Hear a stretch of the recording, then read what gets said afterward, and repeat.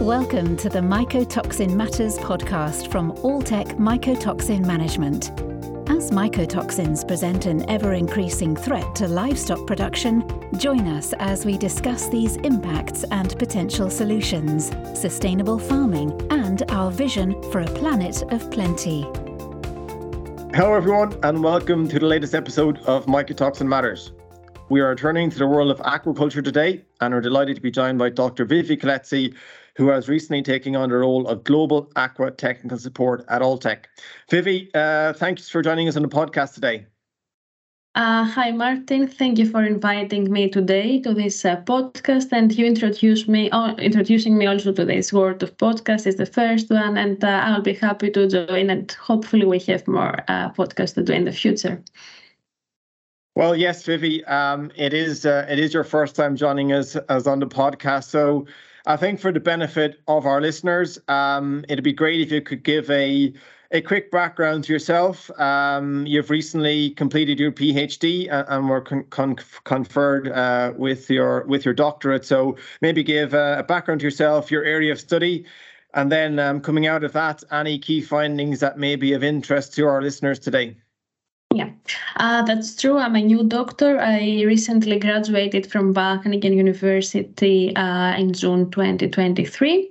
I did a PhD founded, of course, by Alltech, and I investigated the effects on mycotoxins on rainbow trout. Rainbow trout was my model species to investigate effects of mycotoxins, and the key findings of this project, it was that we highlighted the occurrence of mycotoxins in aquaculture, that it was a hidden threat before. We did a survey with data from Alltech 37 Plus lab, and we clearly saw the mycotoxin patterns in feed ingredients, plant feed ingredients used in aqua feeds, and also in aqua feed samples that they have been submitted from European location in Alltech 37 Plus lab. Between 12 to 19, and also we did in vivo experiment using rainbow trout, and there we saw how sensitive is this species to DON, deoxynivalenol, that is the most common toxin in terms of frequency and toxicity in Europe. And also we saw that these effects on rainbow trout are independent on diet composition, and we found additive effects of DON together with other fusarium-produced toxins on rainbow trout. So then, Vivi, your PhD work was primarily focused on mycotoxins and the trout species of fish. In the article that you recently prepared, you were primarily talking about mycotoxins and shrimp. And I think you spoke early in the blog about the significance of shrimp in the global aquaculture sector and the growth of shrimp production and consumption. Maybe give us a bit of insight into that. Yes, of course, because when we think about aquaculture, usually we think about fish, but I should note that the number one aquatic animal that is being farmed at the moment is shrimp. So it's the number one aquaculture species is the white-leg shrimp. It's very important also in terms of the volume of the production. That is a very good source of protein for human consumption, and is also important for the local communities, because this species is farmed in Southeast Asia and in South America, and this generate export revenues for local communities, and it's a very important species. And I wanted actually to focus more on shrimp production and to see the effects on shrimp. That is the reason that we made this article. It is something, Vivi, that I need to keep reminding myself. A shrimp is not actually terms of fish. It's a certain nuance that I guess we do come up against pretty regularly when we're talking to our aquaculture colleagues. I guess we're more accustomed to focusing on pigs and poultry and cows. So we're learning a lot more about the world of aquaculture over the past few years. Vivi, your article then in particular focused, I guess, on the changing diet composition of shrimp feeds and in particular the growth of plant-based ingredients within that. firstly, why has the industry moved? What is the requirement to move toward plant-based ingredients? And then what are some of the consequences for feed quality within that? And I guess I'm thinking of areas like, be it amino acid profiles, palatability, digestibility, etc. Yeah. Exactly. This trend in the aquaculture industry is, of course, included the shrimp feed, but also is in the fish feed. It came like 2 decades already ago that the industry started to switch from marine-based ingredients to plant-based ingredients. And the reason, firstly, was that the aquaculture sector was increasing, and that has high demand for aqua feed. And in terms of the aqua feed production, could not be sustained only if we rely on the fish meal, because fish meal was the main protein source that was coming from wild population. And we could not rely on the ocean and on wild fish to make aquaculture farmed fish. So in this case, we reached a maximum capacity at some point, and then the whole industry started looking for alternatives. And the alternatives was plant-based ingredients, and that was the main reason. Actually, it was about the supply. We didn't have enough marine-based ingredients to supply, and also it's about the price, and also about the sustainability. We cannot overfish the ocean to produce fish. And shrimps, of course, it's both. It's the same for fish and shrimp. That this was the reason that we changed the diets towards more plant-based alternative ingredients. And of course, when we change towards plant-based and we try to feed carnivorous species with plant-based ingredients, we have some nutritional limitations, as you mentioned. One would be unbalanced amino acid profiles, but okay, we can find solutions to supplement amino acids, or we have anti-nutritional factors in the plant-based ingredients, but with the processing techniques we can overcome these problems. And lately we started also discussing in aquaculture about the mycotoxins that they are present in the plant-based ingredients, and actually we highlight it also through my PhD work.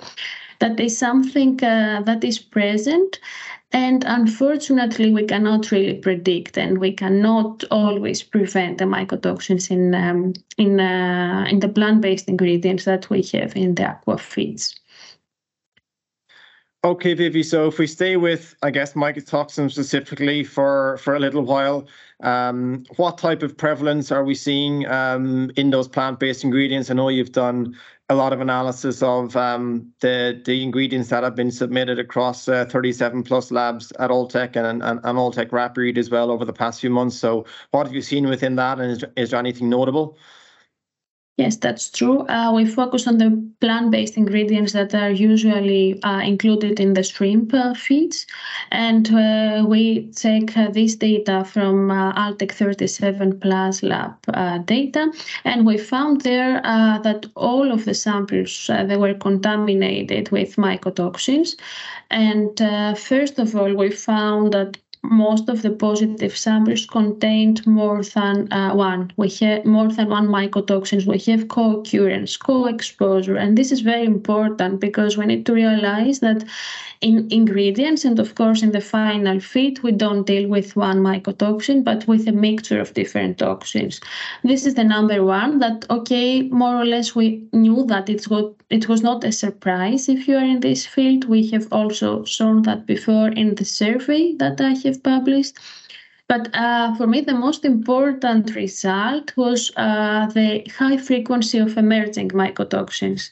We found that all in the ingredients, we had a high frequency of emerging mycotoxins, and we need to explain what emerging mycotoxins are mycotoxins that are not detectable during the routine analysis with the rapid methods on the farm or in the feed mill level. And also there is no information regarding recommendation limit or any legislation about these toxins. That for me, it was a big surprise, to be honest. And it's something that, it's a concern because we cannot prevent if we are not able to detect them with a quick method. So then, Vivi, I think following on from your assessment of the plant-based ingredients or the raw materials, you then translated that into what it might mean for the mycotoxin profile in finished feeds. Maybe you'd like to explain to our listeners how you went through that process of assessing what are essentially three different type of formulations. Of course, yes. As you mentioned, in this survey that we show the data of mycotoxins, it wasn't on the individual ingredients, but we should take into consideration that to make a recipe in the shrimp feed, also in a fish feed, of course, we use different plant-based ingredients in different inclusion level that both matters, also which type of ingredients we have and also at which level we include in the diet. And in Alltech Mycotoxin Management team, we have a unique tool, the diet estimator, that gives us the opportunity to add all of this information in the tool. And based on the Alltech 37 Plus lab that we have the information about contamination levels, we can calculate the total risk that is called risk equivalent quantity. This is also a unique method of Alltech, of our platform, that we can estimate the total risk because, as we mentioned, it's multiple toxins present. And with this method, we calculate this risk and we use as a reference the aflatoxin B1. So it's a unique tool that we get this information and is very close to reality. And we applied three different recipes. One is from a database that is a universal diet for a shrimp feed. One from shrimp feed diet from India and one from Brazil. And there in two recipes we found a moderate risk, and in the diet from Brazil we found high risk for shrimp. So that was potentially an interesting, Vivi. You had two moderate risk finished feeds, and then in that Brazilian formulation, it was a slightly higher risk. Were you able to identify a specific reason for that?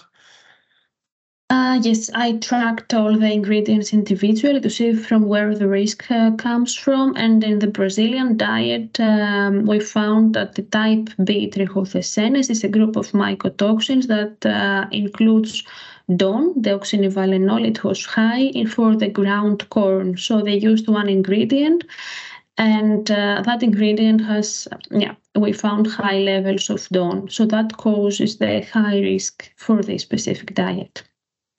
Okay, that would make sense, and I guess and tally with a lot of the work that we would do across the other species and diet formulations as well. So then moving forward a small bit, Vivi, we've established, there is a mycotoxin risk attached to shrimp diets across a number of regions. But if I'm a shrimp producer or a fish producer listening to this today, why would I be concerned? Mycotoxins in my diet, but what does it actually mean for shrimp producers from be it a health or performance perspective? Yeah. To be honest, at least for not all the mycotoxins that we found, we don't have research data about this on shrimp. So we don't know for all the toxins, the effects, but for the ones like deoxynivalenol, fumonisin, T2 toxin that we have data on shrimp. From research, we have found that these toxins affect the growth and the health of the animal. And of course, that is translated for loss in terms of the production and profits for the farmer. And for me, what I'm really curious to know, we saw that we found the high frequency of emerging mycotoxins and fusaric acid, for example. But for these toxins, we don't have any information in the literature about how these toxins affect the shrimp. And this is a new area that I think in the coming years we might know. But so far, It's a black area. We don't know any about these toxins, and it's even more risky that we might have these toxins in our shrimp feed, but we don't know the effects. But I can predict that would be similar toxicity like the other fusarium-produced mycotoxins. Well, I think as an industry, Vivi, a lot of different bodies and organizations are probably seeking to discover the same level of information on emerging mycotoxins and seeing what are those effects in the animal. So in terms of then mitigating the effects of mycotoxins in a shrimp scenario, Vivi, what are some of your, I guess, top tips or mycotoxin control tips that you would leave with our listeners today? Yes. As a platform, we always introduce the program that is about to identify the risk, to calculate the risk, and then to apply correction actions like the MycoSure product. In this case, based on the data that we found in the shrimp, in the feed ingredients for shrimp, we found emerging mycotoxins, and in this case, we cannot prevent in the feed meal. So the first step to identify the risk, we cannot measure. It's one type of toxin that we are not able to detect with a rapid method. So unfortunately, the first step is not really applicable in this case. To calculate the risk is only based on data that we have from Alltech 37 Plus lab, but I would advise, for example, any shrimp feed producer to be at the safe side and to be at the safe side to fight against these mycotoxins that potentially are present in the shrimp feed. Of course, is the supplementation of the MycoSure product that binds a big range of mycotoxins, including the emerging mycotoxins. So it's like a mitigation, but at the same time, the only prevention strategy that we can offer for this type of toxins. Well, thank you, Vivi. It's great to have you on the team, and I think as you get yourself stuck more into the topic of mycotoxins and aquaculture and continue to do more and more work, we'll probably have you back on the podcast in future to discuss more of your learnings. So yeah, thanks again for joining us today, and we're excited to have you on the team. And to our listeners, once again, we hope you enjoyed today's conversation with Dr. Koletsi. If you do have any follow-up questions, feel free to contact any of the Alltech team, and they'll be able to point you in the right direction. Or else visit knowmycotoxins.com and you'll be able to find a wealth of information there also. And then we'll be back next month with another special episode of Mycotoxin Matters. We hope you enjoyed listening today and look forward to you joining us next time on the Mycotoxin Matters podcast. For more information on the topics discussed, please visit knowmycotoxins.com. That's KNOW mycotoxins.com.